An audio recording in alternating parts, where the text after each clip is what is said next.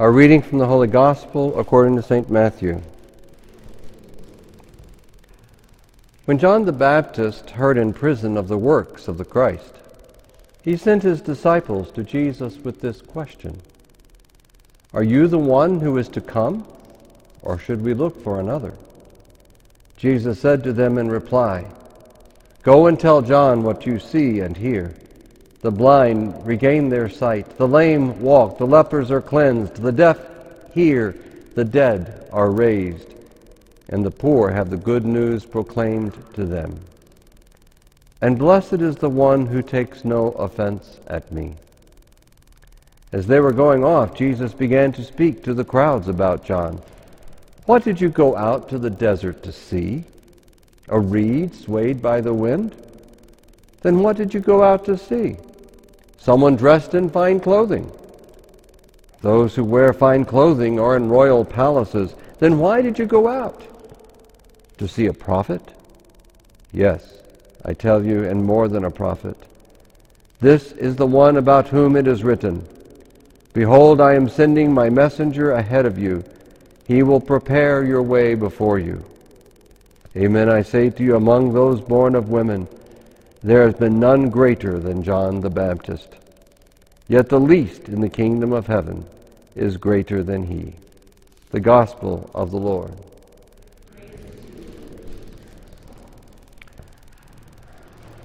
You can be seated. Are there any children for a children's homily? Want to come up for a children's homily?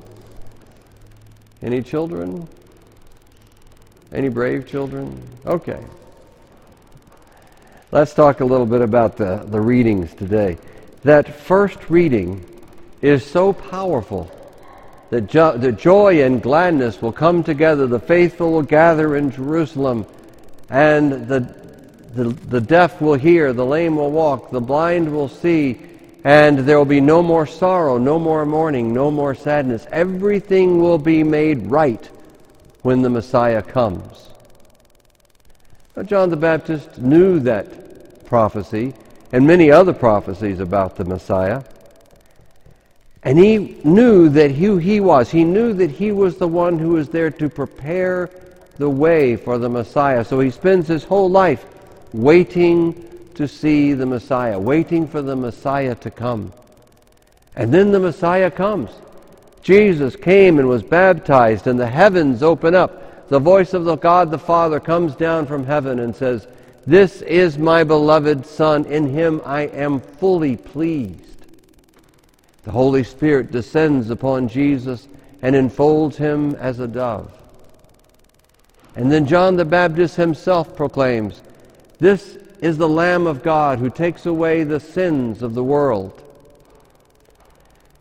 And John thought to himself, "This is marvelous. The Messiah has come. That which we have waited for has come.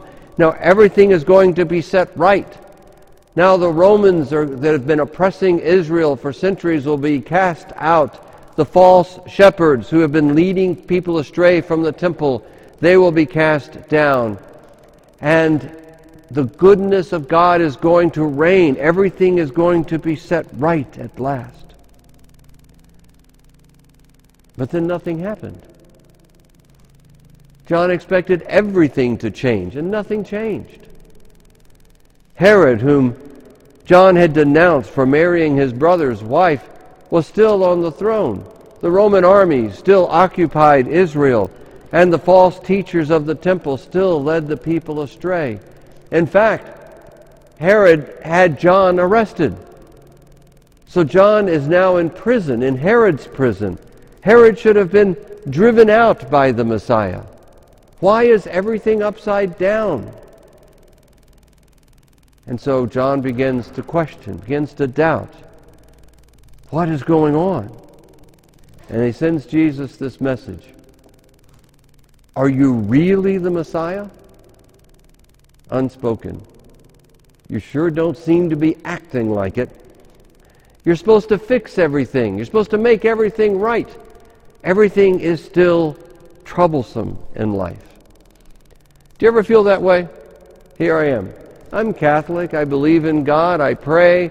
I go to church. Shouldn't my life be like good, right, simple? But yet I still have financial struggles, I still have health struggles, and sometimes I just feel lonely. Are you really there, Jesus? Are you really setting everything right? Well, Jesus sent John the Baptist back this answer. He said, tell John what you see. The blind can see. The lame walk. The lepers are cleansed. The sick are healed. The dead are raised. And then he added, and blessed is the one who does not take offense at me. In other words, Jesus says to John, I know what I'm doing. It's not what you expected, but I know what I'm doing. It seems so often in life God gives us marvelous and wonderful gifts, but they seem to be secret and hidden. When God chose to become man, when God came and inserted himself into our history, he didn't coming down from the sky with flashes of lightning and displays of power like some superhero from a Marvel movie. Instead, he was born of an unwed mother in a stable in an out-of-the-way place that nobody ever much thought about, a little town called Bethlehem. God comes in power, but God comes in secret. It is as if God exists in a dimension that is not parallel to ours, but perpendicular. That we can look for God and we can't find him because he's off to the side somewhere.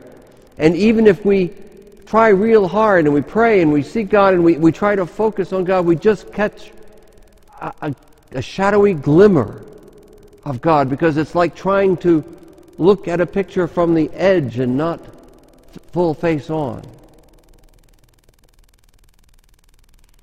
But God is there. And God is with us. And God's gifts are manifold. But they're secret. And they're hidden. It is the way of God to hide himself. Because it is not God's desire for us to be able to come to him in understanding and in intellect. In some way of thinking, I've got you, God. I see you, God. I've got you, God. God desires us to let go of understanding and intellect, to let go of all things that are of this temporal world, to let go of pride, to let go of opinions and agendas, and to come to God in surrender, to come to him in faith, to come to him seeking that which is eternal, and not a quick fix for that which is temporal. And indeed, many people have done this.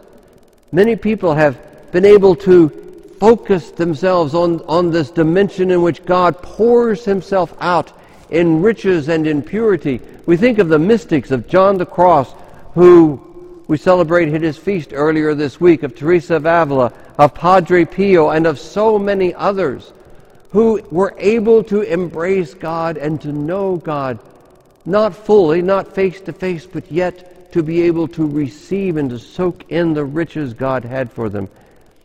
And it's as if they don't quite fit in this world, do they? We call them mystics, as if they live with one foot in this world and one foot in another, as if somehow they straddle these two dimensions, but yet they can see and understand the glories of God. And that's for all of us. But when Jesus came to set things right, John thought he was going to set the world right. And truly, Jesus does offer His grace to all. But it is only received by individuals. It is only when we as individuals come to Christ in surrender and in faith, in giving ourselves to Him and desiring Jesus for who He is and not for what we think we might get from Him. When we give ourselves fully to Christ, do we see the messianic fulfillment. And God gives us His grace. And that grace is in the eternal. Because that which is in the temporal world, those things that seem to disturb us the most and trouble us the most, and those things that seem to trouble John the Baptist this day,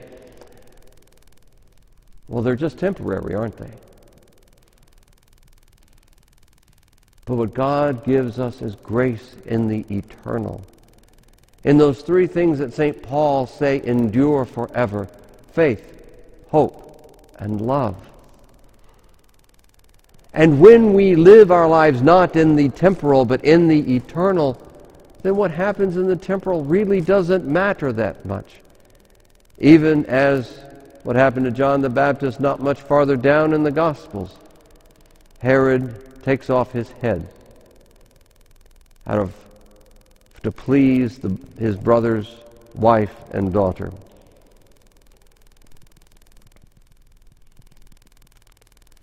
And when we are able to surrender our opinions, surrender our agendas, surrender the desires of this world and let them all go, and give ourselves fully to Christ for who He is and who He is alone, then we know joy regardless of what goes on in the temporal, regardless of what we face. And that is actually what this Sunday is about. That's why I'm wearing a pink vestment. It is Gaudete Sunday. And what does Gaudete mean? It's the hints behind me. Joy. The banner with the pink candle. This is a Sunday of joy. And what an odd reading for a Sunday of joy when John the Baptist is so confused. But Jesus says, the kingdom of God is here. And the blind can see. And the lame can walk. But as individuals, for individuals who reach out and touch Jesus the Christ by faith and become filled with that faith, hope, and love that carry us into eternity. And then we know joy that nothing that happens in this earth can take away. This is the joy that Jesus promised. This is the joy that Jesus gives.